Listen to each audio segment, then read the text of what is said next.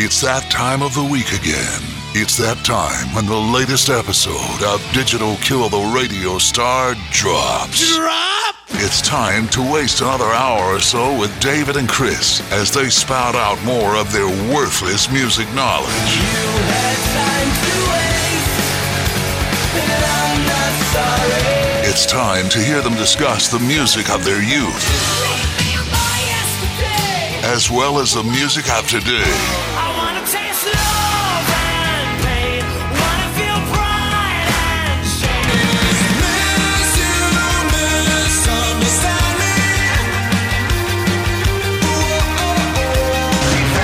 She fell, right under my spell. On a baby, come on. She danced,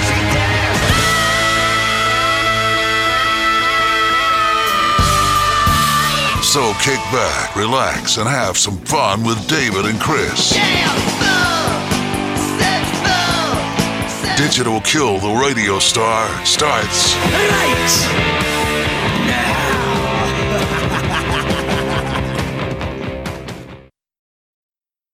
Hello, everyone. Happy New Year, and welcome back to the Digital Kill the Radio Star podcast. This is David. I'm here with my buddy Chris, as always. We hope that all of you had a very Merry Christmas and a very Happy New Year. The holiday season is wrapping up, Chris, and I think everybody's kind of ready to get back to some sense of normalcy. Yeah, I suppose. I've actually enjoyed having a couple of days off, though. I've got to be honest. It had been a while. Oh yeah, that part's fun, but the traveling around, and we've had Christmas in 3 different places, and we're having a New Year's Eve party. So I'm kind of ready, honestly, to get back to some sense of normalcy. Did you have a good Christmas? I did. How about yourself? I can't complain. Santa Claus brought me you're going to love this, a new stand for my turntable and vinyl storage. So hashtag Vinyl Annoys Chris, if anybody's out there. Vinyl's so stupid. Yeah, you're just a negative Nancy, man. You're just a negative Nancy. No, it's just stupid, but anyway. Debbie Downer. Chris, we're going to try something a little new this week. Are we going to churn butter? Hey, I'm gonna hang up, and we're gonna do this thing over a telegraph. How's that sound? That'll work, man. I've been checking out horses and horsing care just because, man, the ride is so much better. You know, than being in a car. You know, it just rides so much better. Well, you can enjoy the scenery better that way. Absolutely, get the fresh air. All right, so we're going to try something a little bit different this week. I put a couple of tweets and Facebook messages out, and just kind of maybe every once a month or whatever, do that and have people ask us questions and kind of get our opinion on some things. Not that our opinion's any more valuable than anybody else, but probably spark some good conversation. So, Chris, I'm going to read this to you. I'll get your thoughts first, and then I'll add mine. So, two-time Digital Kill the Radio Star guest host Sonny Pooney asked us, do you think these ticket resellers, i.e. StubHub, etc., are okay? What would happen to overall ticket sales if these types of resellers were deemed illegal? Yeah, I'm good with it. I like it just because, I mean, look, I'm like, there's a downside. There's no doubt. The downside being that, you know, you have no shot to get a ticket for some shows. And, I mean, you take Gaslight. We were lucky enough to get tickets. Of course, David just buys tickets to shows. He doesn't go to them. He just buys tickets. So he bought a ticket to that one. But we were lucky enough to get those tickets. But most people didn't, but yet their tickets already immediately, as soon as it went on sale, their tickets on StubHub. So I don't know, I mean, if there's some kind of crazy stuff happening, strange things afoot at the Circle K. I don't know. What I do like about it is the fact that it gives you a shot to actually see a show, you know, where 20 years ago, if it sold out, you might be able to scalp it going, you know, walking on the streets. But here, if you're willing to pay, you can go to anything. And that is what I like. You know, if anything show you want to, if you got the money, you can go. But like I said, I feel like there may be some shadiness behind it because the way that things sell out so quickly, and they're immediately all over StubHub. Well, I've heard Eddie Trunk say that one of the dirty secrets of the music business is for a lot of these shows, the band is actually buying the tickets and then turning around and selling them either on StubHub or selling them to StubHub and lets StubHub, reap the extra money from it. Which, I mean, we live in a capitalist society. I mean, it's do what you want to on that. I personally like sites like StubHub.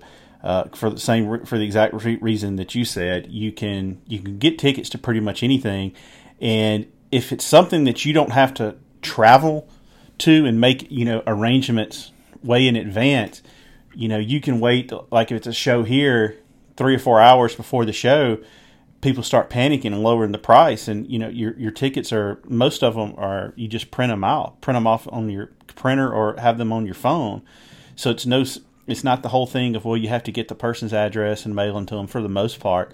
So I like that, and I like the fact that you can get tickets to these hard to come concerts. It's like you and I went to see Tom Petty. That was a very, very hot ticket that sold out pretty quick.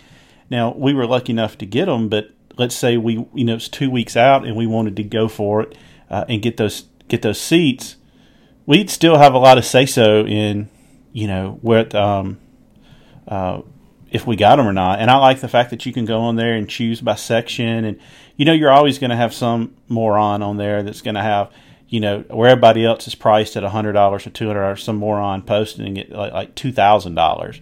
I know, but I don't mind it at all. Well, I think the good outweighs the bad, and I'll give you another good part of it too. Is we talked a lot about about Social Distortion, band that I love dearly. They play in legendary Ryman Theater in Nashville, Tennessee, and there were tickets available, but I didn't like where they were, and so I just went to StubHub, and I think I got fifth row dead center. I like that. That's another part that I really like, is the fact that even after they're sold, you can pretty much find the section that if there's a section you have in mind, you probably can get in it. That's another thing.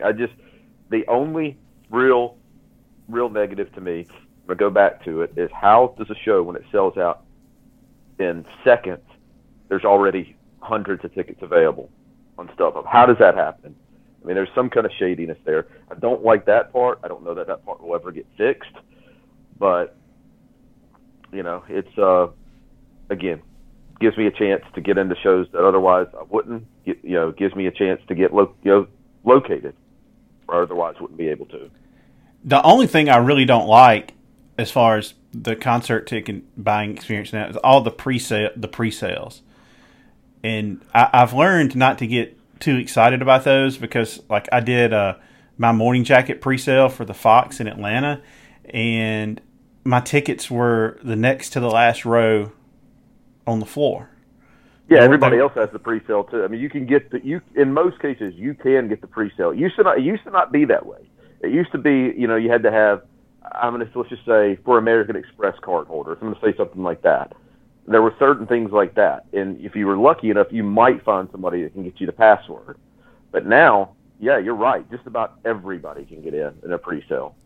And then what happens is people go in a panic because they only put a certain number up for pre-sale, and so then those people who get the pre-sale tickets turn around and sell them on StubHub before the regular tickets go on sale. And I mean, that's your own fault if you fall for that and pay all that money when you can get them a couple of days later. But Sonny, we appreciate the question. The other question that he had for us is, who do you want to see live in 2019, Chris?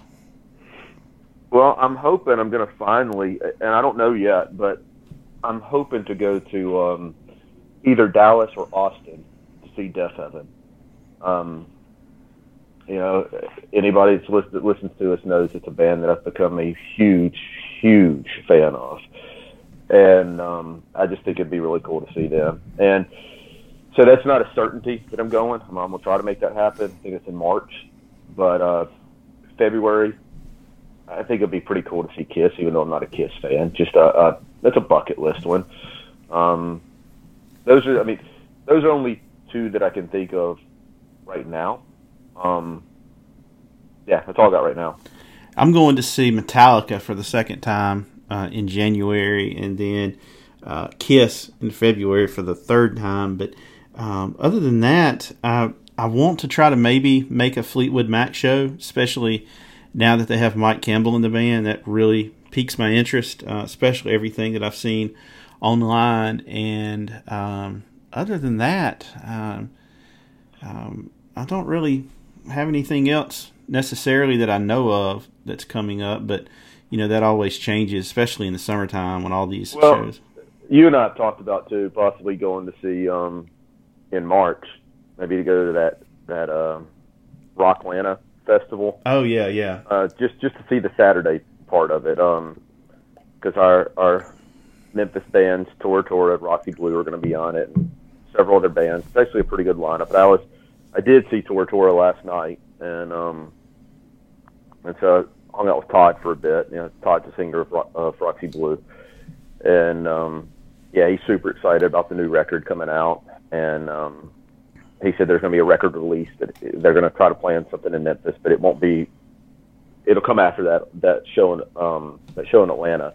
So he's super excited about that, and like I told him, I want to try to be there. I want to try to support him, and I think it'd just be kind of fun, all the bands, and go get our buddy who lives in Atlanta to go with us and see what things interesting he can get into. Yeah, and barring something crazy, we'll definitely be at whatever record release party Todd and them have. I'm looking forward to that. Other than that, Chris, I just finished literally like 30 minutes ago Jeff Tweedy's book. And I really liked it. I thought it was a good read. I think if you read it and you're looking for a bunch of dirt, you're not going to get it. You're not going to get a ton of detail on kind of the inner workings of things, but it was a very well written book, and it actually it makes me really respect Jeff Tweedy a lot more as a person when you realize what all he has struggled with. And it kind of I know you've got the books and you're going to read it at some point, so I'm not going to give anything away, but it really kind of explains his songwriting methodology, and which I thought was interesting. And I always kind of thought he took himself a little too serious at times with the songwriting, and after you read this, you realize he doesn't. So I think it's called "Hurry Up, Let's Go, So We Can Get Back," which is a saying his father had. And Chris, you're going to like this. There's a really cool story in there about Johnny Cash opening for Wilco. It's really interesting how that came to play. And Jeff is just a very you can tell like he really looks up to his musical idols, and he talks a little bit about some of the interaction and all of that. And I've been told by somebody that kind of halfway knows a few people that he and Jay have patched things up as well as they can patch things up. Like, I don't think they're ever going to be exchanging Christmas cards every year, but I think they get along now. And you would think after all these years and after everything they've Jeff Tweedy's been through with his wife having like cancer 3 times and his drug addiction and everything, that would be something that hopefully they wouldn't hold on to and get past them. And at some point, I think we have talked about this. If Uncle Tupelo got back together, they could for sure do a theater run. Yeah, I mean, it'd be certain cities. Nobody wants it to happen more than I do. But like for example, if they wouldn't come to Memphis, because if they played at the Orpheum, it wouldn't sell well. And the only reason I say that is because the vast majority of people have no clue who Uncle Tupelo is. Wilco, they'll go and don't even know Wilco music, but they know the name. So it'd have to be. I mean, I do think they could sell very well in certain markets, but they're still a band that a lot of people don't listen to and don't know of. I guarantee you, if probably most Sunvolt fans, I feel like they may probably more of them listen to Uncle Tupelo. I feel like a lot of Wilco fans, because it's like listening to Radiohead. They think it's cool to do it. They don't even know anything about Uncle Tupelo. It's just an opinion. Yeah. I may be wrong. No, I don't completely disagree with you on that. Especially they don't know those first 2 Wilco albums. Yeah. Hey, did he, and don't, get into, because I like that you said I will read it, but does he try to explain what happened behind the breakup? Yeah. Because they make it all very in the Geez, I can't remember the name. The book the Wilco book that came out several years Right. ago. Yeah, they make him out to be just such a harmless victim and was done so wrong by Jay. And and you've heard different things. I've heard the story that he came on to Jay's wife. He goes into very, very specific detail about that incident. Okay. Well, there you pretty much said that something did go on, though. And, that's kind of what we've talked about before. We said, I think I talked to you about this before. I know I've talked to Kate and a buddy of ours about it. Talking about Rachel Bolan, how bad he hates Sebastian Bach of Skid Row. It's like the only thing we can think of to make him hate him that much, or it's not forgivable, is something with his wife. But I don't think Jeff remotely did anything to warrant if 85% of what Jeff said is how it happened. He did nothing to warrant Jay disliking him that much and breaking the band up. It's not what you think. Yeah, It's well, not what you think. So like they always say, 3 sides to every story. right. All right, Chris. 2018 has come and gone. It's our second year. We had a great year download-wise. We had a great year of guests. We had a great year of making contacts. We had bigger guests on. We had more. I might have got us one last night, too. Yeah. Sorry I sent you that text in the middle of the night. I woke up in the middle of the night and saw it and then realized, I shouldn't have texted you. But Luckily, it didn't wake me up. yeah, so if we get that guy, that'll be great. And I just want to thank everybody that's come on here as a guest host. Sonny Pooney, Kyle Knoll, the Potter Than Hell guys, Casey Elward, Caleb Crosby, Troy Laquetta, Ricky Dover Jr. Oh gosh, I know I'm leaving people out. Michael Graves, Casey Elward. Yeah, I did Casey. Anyway, it's a lot of people, and I really appreciate Cody Dickinson, the North Mississippi All-Stars. Just really appreciate everybody taking their time to listen to us and share us on Facebook and Twitter and everything. And we're going to I've got some new ideas for next year as far as our social media engagement, and I'll implement those as we go forward. But like I said, I just really want to thank everybody for listening. We've got people listening to us from all over the world.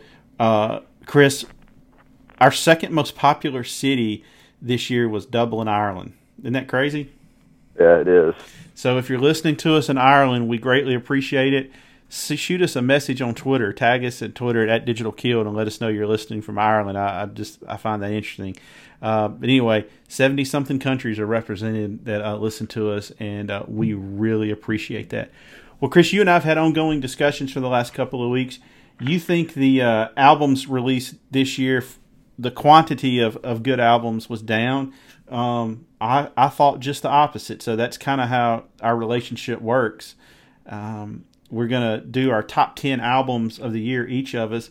Before we get into the specifics, why did you think that, Chris? Was there some albums that came out that let you down, or just not enough quantity? It's not enough stuff out there that really just, I guess, that I took a strong interest in.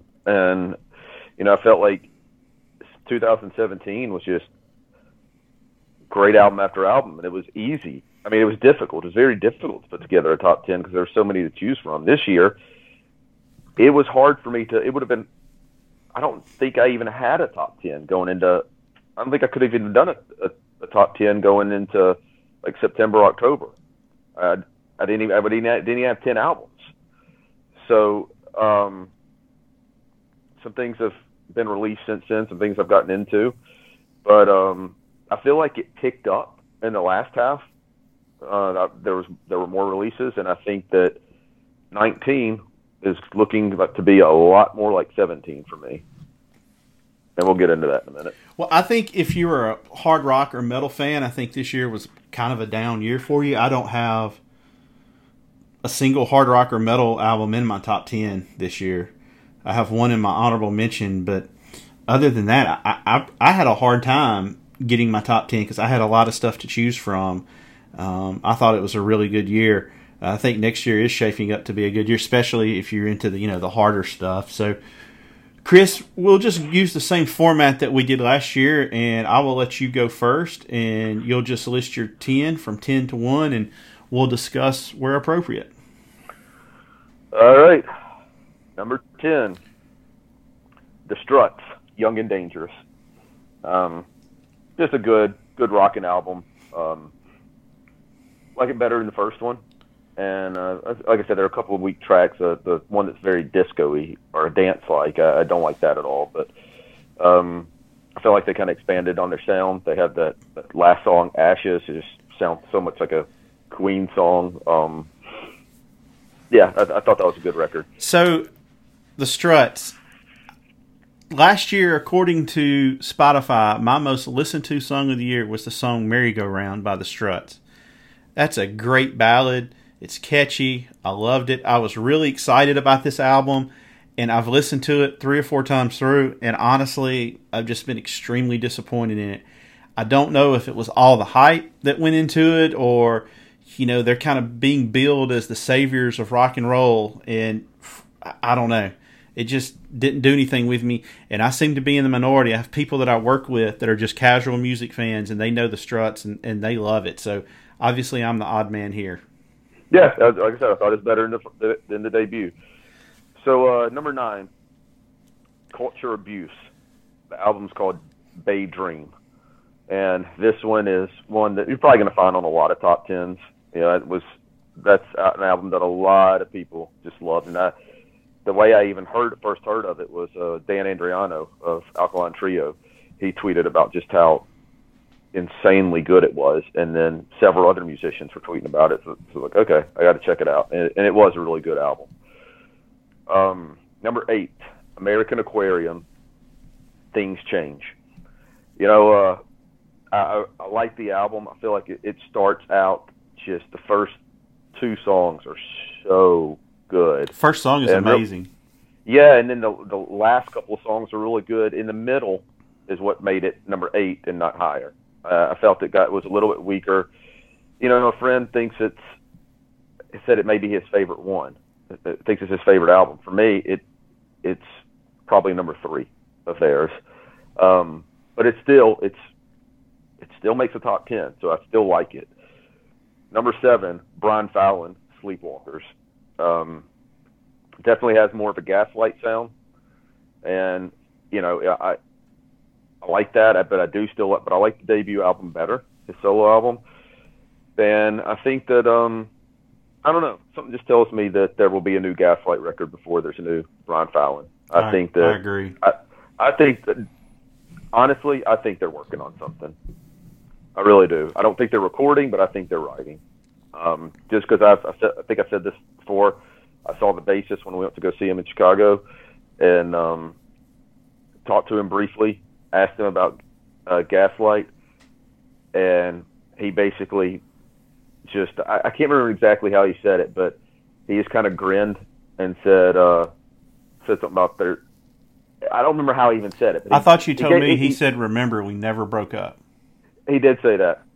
So you weren't even there, and you remember what he said. But yeah, that's what he said. He just kind of grinned, and he said he wouldn't answer the question. He just grinned and said, "Just remember, we never broke up." And then he said that as he was walking away. So to me, I think they're probably working on a new record. Number 6, this was a late release that I just fell in love with. But Gregory Alan Isakov album is called Evening Machines. This album is so good. It's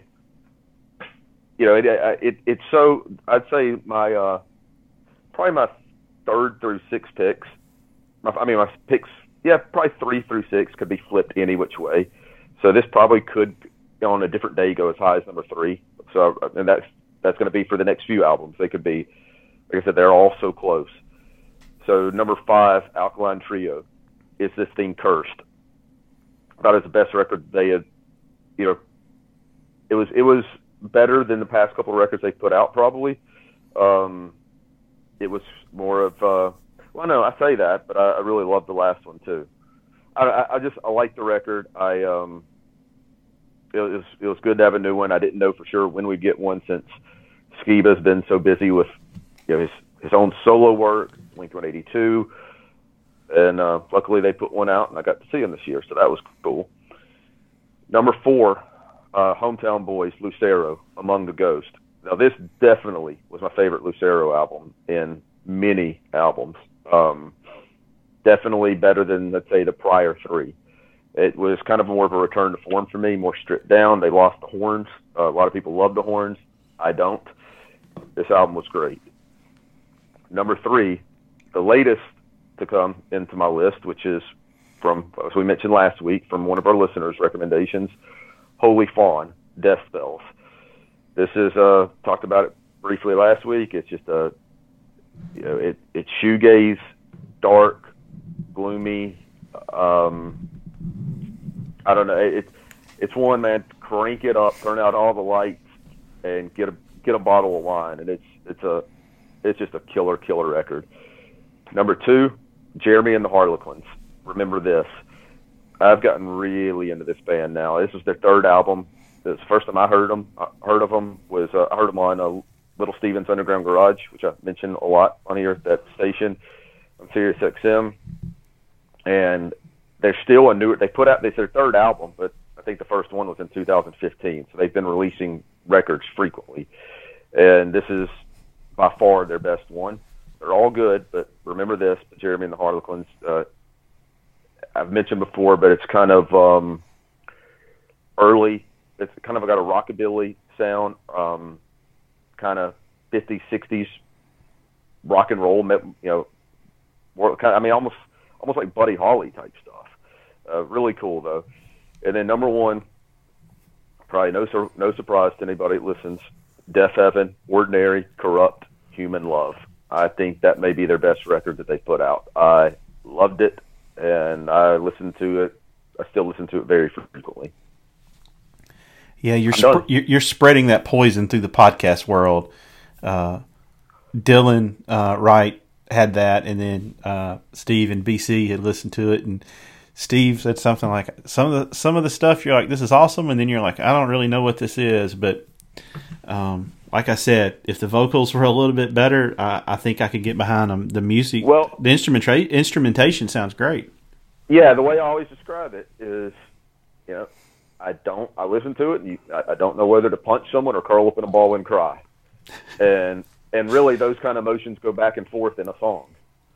Well, I thought one of the funny comments they made on their podcast was Dylan goes, I listened to the first song and I found myself getting emotional for some reason. It does it to everybody. Charlie Benante of Anthrax, when he tweeted about it before it was actually released. He heard the album, and he was talking about how it was a very emotional record, emotional but angry at the same time, and it's just what they do. I mean, if music hits you in the gut like it does me, it has that impact. It's a very, very emotional record, especially that first track.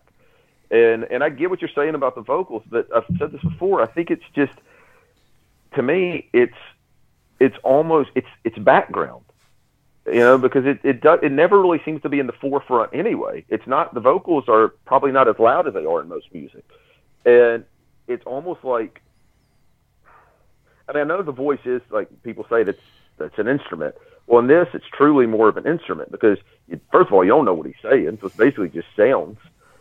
And it works with the music for me. I think what they're doing is totally unique. I've looked up other bands that are supposedly similar to Death Heaven, and I don't think anybody's quite as unique as they are. This is my favorite record of the year, and they've become one of my favorite bands. Do you have any honorable mentions? Well, yeah, I guess I would. So I don't know if you would call. I was considering putting Dave Hawes on there, and the only reason why that didn't make it is because it's just an EP. But as far as the quality, man, it's there. It's awesome. But that's one that I thought about.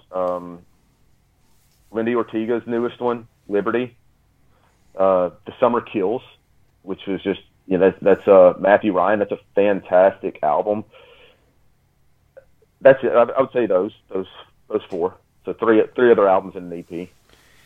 You're perfectly good talking about an EP because I have one as my honorable mention. So Not a problem. All right, folks, here is my top 10. Number 10, Amanda Shires, To the Sunset. Amanda Shires, also known as Mrs. Jason Isbell, is a violin player and country music star. This album is not, it's a complete departure. It's more electronic, more pop. It's more fun. I really like it. Her voice sounds great on it. I was really impressed with that. Number 9, Bishop Gunn. The album is called Natchez. Bishop Gunn is a band that I had never heard of, and they opened up for the Marcus King Band here, and it was sold out, packed in August, hot as could be, and Bishop Gunn played, and I liked them enough to go buy the CD when they got done. It was so hot in there, though, that it made enjoying anything hard. What kind of music is it? I would call it the first Brother Kane record with some soul and R&B. They recorded it in Muscle Shoals, and it's some of the songs have a blues bass. Some are just kind of rockers, and then you have some that are kind of a mixture between. But I saw them a couple of months later for Government Mule, and it was air conditioned.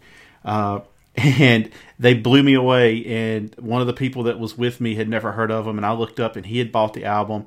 Like I said, I've said this, I think, when I talked about them before, they're going on tour opening for Slash in Europe, and they're a band that Kid Rock has really pushed them.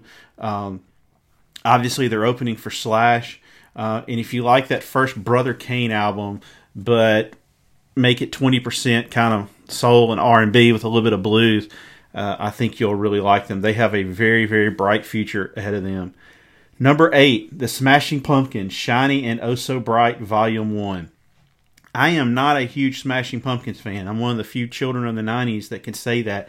They have some songs, obviously, that I like, but Billy Corgan's voice and his cadence and the way he sings has kind of just rubbed me the wrong way at times. On this album, his voice is a lot cleaner sounding, has a lot more melody to it. And at first, when it came out, I listened to it once, didn't listen to it anymore.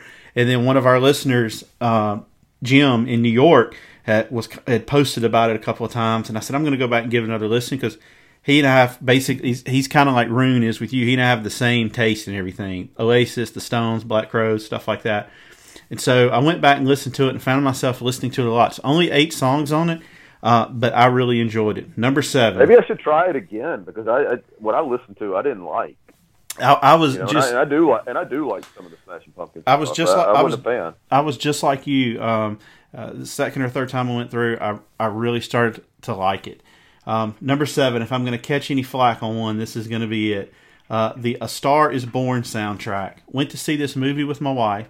Knew it was a remake of a movie. In my head, I kind of thought it was like a Broadway musical or something, and she wanted to go see it, and I had been watching interviews with people about it all week, and I'm like, that looks like it may be pretty good. Go see it. Blown away. My movie of the year, hands down. There's not even a close second. Bradley Cooper sings so well in this movie. Some of the music was written by Lucas Nelson, some of it by Jason Isbell, and then obviously Lady Gaga wrote stuff.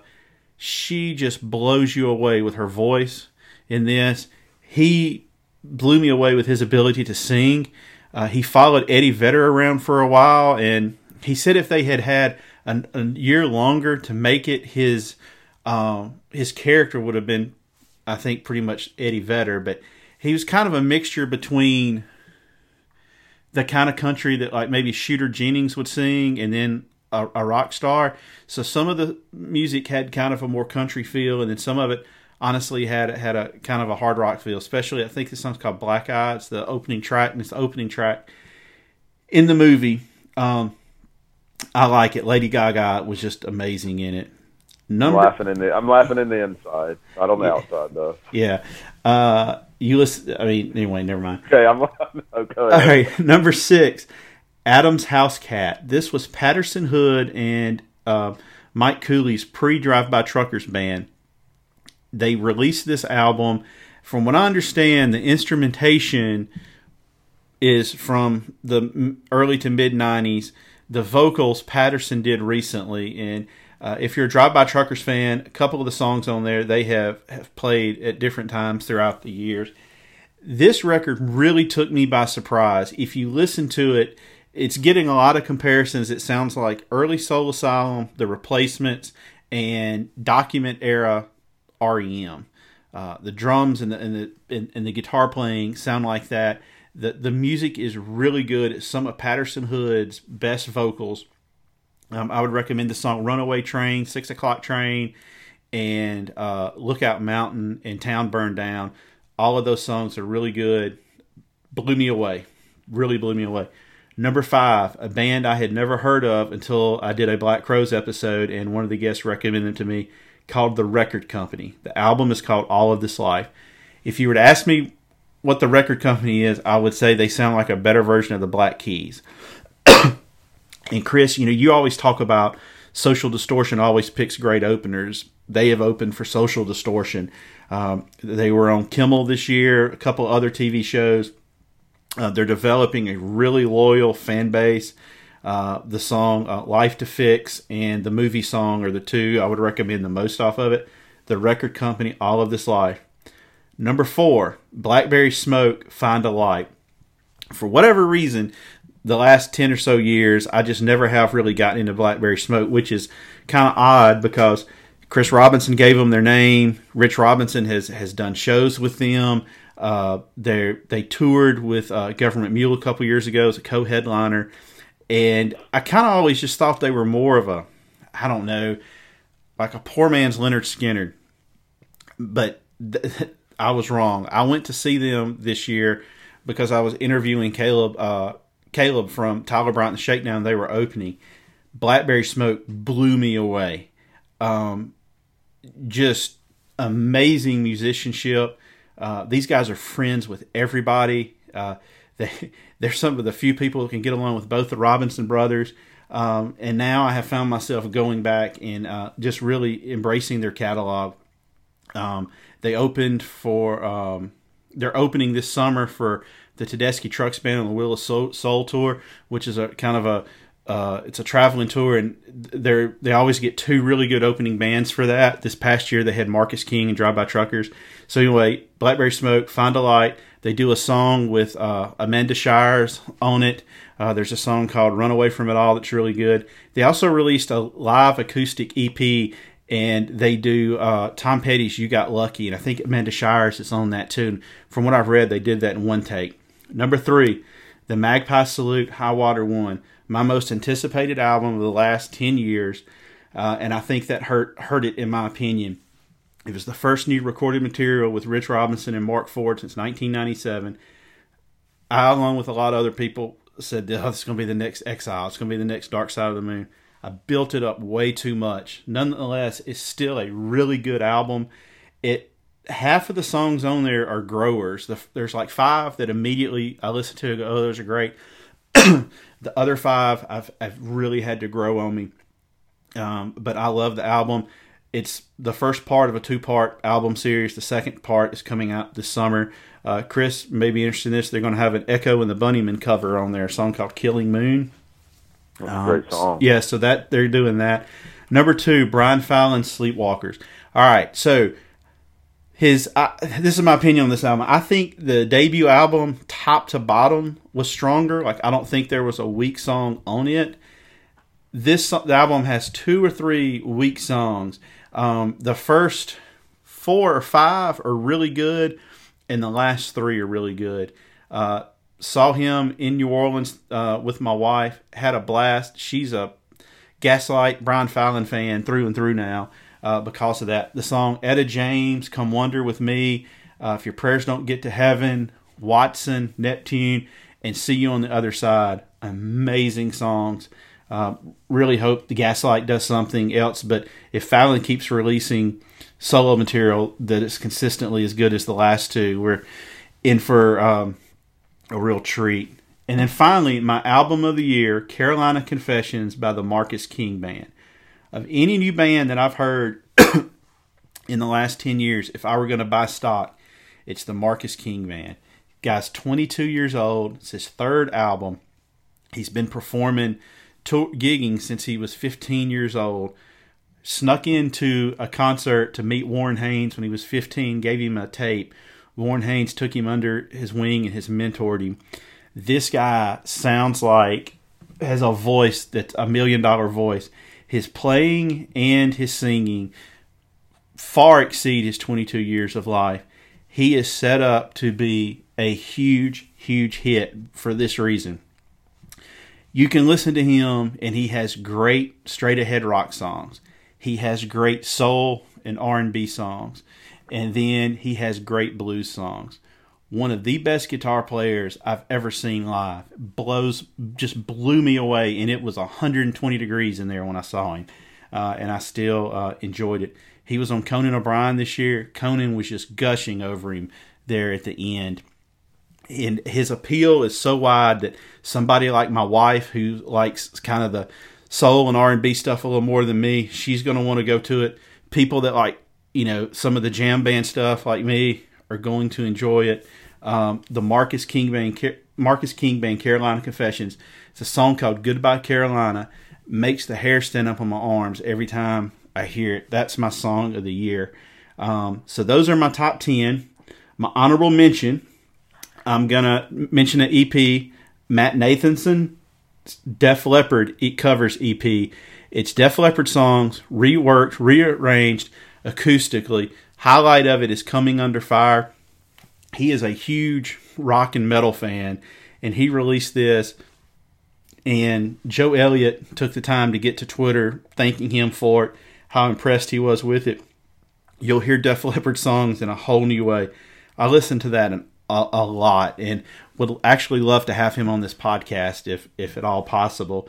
My second honorable mention is Black Label Society's Grimmest Hits. I'm not a huge Zakk Wylde vocal fan at all, but this album came out in February, and I really liked it. His singing, I think it's the best that he's done. It's a lot of mid-tempo and ballads on there that I think are really good. Nonetheless, Grimmest Hits by Black Label Society. Another album, and I got to pull it up right here real quick to make sure I get the name right, that has come out recently that I completely forgot about because there was so much stuff going out, is by Kurt Vile, and the album is called Bottle It In. The first song on their Loading Zones is probably my second favorite song of the year. Just a really, really good album. And so that's my honorable mention, and that is my my top 10 of the year, Chris. For me, it was a good year listening wise. I hate that yours wasn't equally as impressive. Well, I've said before, I'll say it again. If anything, us doing this podcast has made me realize where I thought, we had there. I say this a lot now. There is crossover that we both like, but we're pretty different. And I didn't really know that until this podcast. I thought we were closer because yours, from what I do know of your list, yours definitely steered more into the,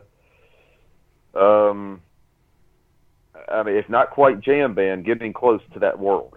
Yeah. And, and I stay clear of jam bands. Right. Just not my thing. Yeah. And I guess I can't really explain my list other than it's just odd. Singer-songwriter, indie-type stuff, rock, punk, rockabilly, and whatever Def Heaven is. So, yeah, there's a lot of differences because I think about, we agree on Brian Fallon, and I think based on the type of stuff that you listen to, the only ones that would kind of fit into your list, because your list was kind of consistent, like with a theme, like same all kind of genre. The only ones of mine that would have fit if you were into them would be American Aquarium and Lucero. Yeah, they could almost kind of fit into that world in a bit. But I listened to that American Aquarium album a decent amount. I might could have worked it into an honorable mention. Yeah. So I think you would really like that Adam's House Cat. I'll try that one out. With the things that you're saying about it, that it does interest me. The stuff you were saying about they are huge Replacements fans, and I think the first 6 songs for sure. I think you would listen to, and I think you would really enjoy. I'm gonna try that one out. Because last year we did this, and you named Noel Gallagher as your favorite album of the year, so I thought, all right, I'm going to try it. And I loved it. This is one, based on what you said, I will try and think I may like. There's certain ones, like I said, that when you kind of describe what they are, I can kind of picture what kind of music that is and what that sound is. And like that, I'm not knocking it, it's just not really for me in the same way that Death Heaven isn't for you. Right. So I it's like, to quote the Gallaghers, paraphrasing, I don't have to listen to it to know I don't like it. And to quote Noel Gallagher, just because you sell a lot of records doesn't mean you are any good. Look at Phil Collins. Yeah. So, oh man. All right. Well, Chris, one of our to close things out, Steve Wright on Facebook asked us. By the way, Steve, we love you. What albums are you most looking forward to next year? I'll take this one first and then give it over to you. The new Megadeth album. I thought the last album, Dystopia, was probably their best one since the classic lineup disbanded. The new guitar player, Kiko, I think fits in great with Megadeth. And the tone that he uses in his playing, I think, really complements Dave Mustaine's vocals. The second one is Roxy Blue. You talked to Todd last night about it. He gave you the name. I'm not going to release the name yet because they haven't done that. But really looking forward to this album. That Want Some album, you and I've talked about many times, was a real important, fun and favorite album of ours. We've gotten to know Todd over the last couple of years and realize he can write a song, I think, in just any genre. And it's going to be catchy. It's going to sound good. We're going to have them on when that album comes out. New album from Tora Tora. The new single was released a couple of weeks ago and was really, really good. I think this is going to be a good album. Like I said, Magpie Salute is going to release the second part of their High Water album series. I've been told by people that have talked to people in the band, they think the second album is the better one. I think the first one, they put some songs on there to kind of throw a curve ball at people, and it worked. And lastly, My Morning Jacket has been rumored to release an album the last couple of years. Supposedly it's going to come out. Their last album I thought was more of a return to the My Morning Jacket that I like. The two previous of that had their moments, but for the most part kind of fizzled. So those are the albums I'm really looking forward to. Chris, what are you looking forward to? Well, I was hoping I was going to be able to say Social Distortion, because that album's been coming anytime now for about the past 2 or 3 years, and Last Word, I think it's 2020 now. All right, let me ask you this, man. It's not. I mean, I like Social Distortion, love them, but it's not like they're putting together a Dream Theater album. No, I don't know what it is. I mean, look here. Maybe part of it, and I don't know, but maybe part of it is Mike Ness, as great as his songs are, and I love them, but as great as they are, maybe he's not just a prolific songwriter like Springsteen or Ryan Adams. So maybe it just takes more time. I don't know. Or maybe it's just he's doing so many other things. I don't know what the reason is. Or is it just he's such a perfectionist? Who knows? But yeah, I mean, it used to not take this long for albums, but now, I mean, this is the thing. I mean, the last one was 2013, I think, and before that, it was, I want to say, like around 2005, maybe. So they take forever. And that last album was so good. It was, and I guess that's the one thing is I feel like it's going to be worth the wait, whatever he puts out, because I know it's going to be good. But maybe he'll finish it up someday. But so anyway, I do have a lot of albums that I've heard are supposed to be coming out that I'm looking forward to. I think now I'm not sure on this one. I think Butch Walker may be having a new one. I'm not sure about that, and if he is, for sure I'll be looking forward to that. I'm also looking forward, like you said, I'd like to hear the new Megadeth. Both the Memphis bands, Roxy Blue, Tora Tora. I heard the Tora Tora album was playing last night after they got done playing. They had it playing through the PA, and they played the whole album. But, and I was there for the whole time because my buddy, knows, he was childhood friends with the singer, Anthony, from Tortoise. So while they were talking, I was just kind of standing around talking to a couple of people, and that album was playing. It sounds pretty good. So I'm looking forward to that. And then sticking with those LA glam bands or whatever you want to call them, LA Guns is going to have a new one. And, ordinarily I wouldn't have said I was looking forward to an LA Guns record, but the last one was so good. How could I not? And then Astronoid has a new one coming out. Really looking forward to that. That's a band that, if people haven't heard us talk about them, if you've never heard us talk about it, 'cause it's been a while since we mentioned them. They put out an album, I think it was in 2016, called Air.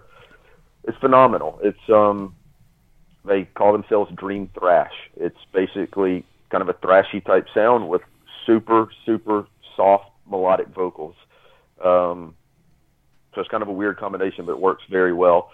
Amon Amarth has a new one coming out, and I love my Viking metal. And here's one that I think is very interesting that I just read about. A lot of Phil Anselmo's projects, if it's not down, I'm usually not going to listen to it because it's going to be so brutally heavy and just too much for me. But he's working on an album, and it's a band, I think, and it's called In Minor, E-N Minor.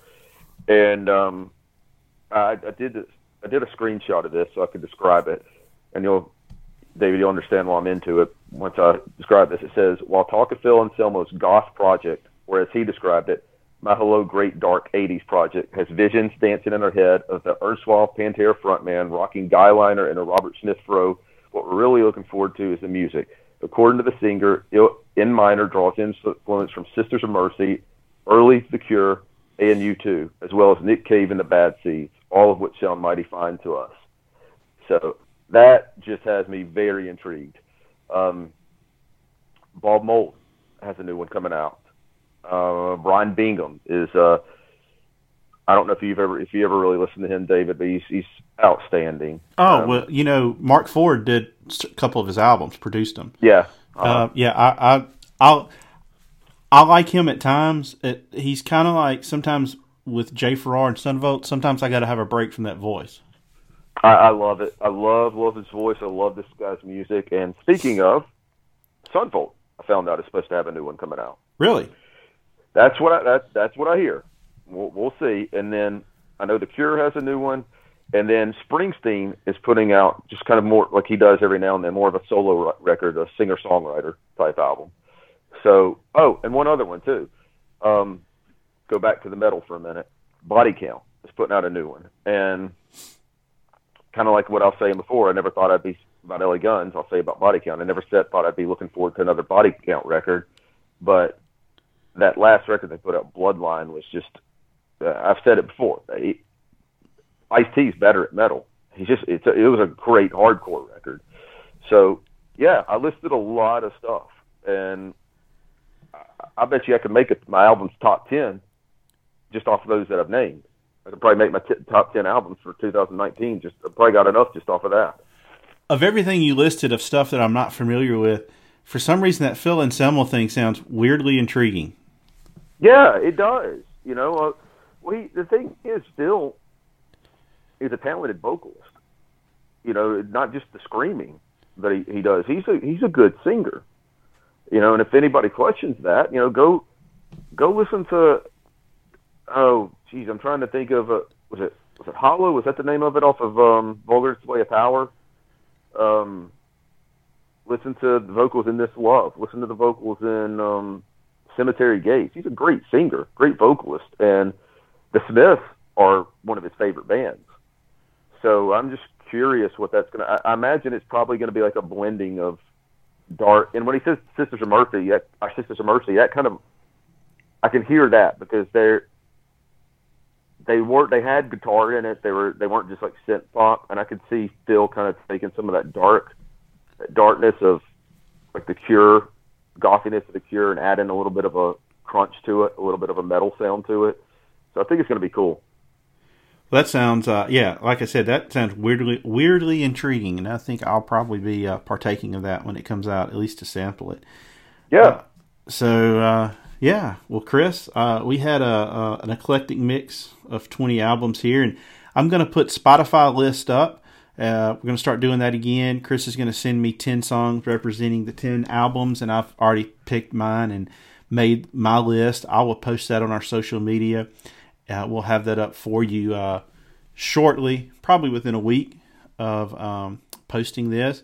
And for this upcoming year, on social media, if you're listening to us, tag us on Twitter or send us a message on Facebook and let us know where you're listening from. I think it's really interesting. I know we have some people in England that hit us up on social media every now and then, some people from Canada, and we're just looking at just kind of be neat at my app that I use tracks where everybody's listening from. Sometimes it'd be nice to put a face with some of these numbers, and we have some people in Afghanistan of all places listening to us, so we really appreciate it. Chris, we have the next couple of podcasts mapped out.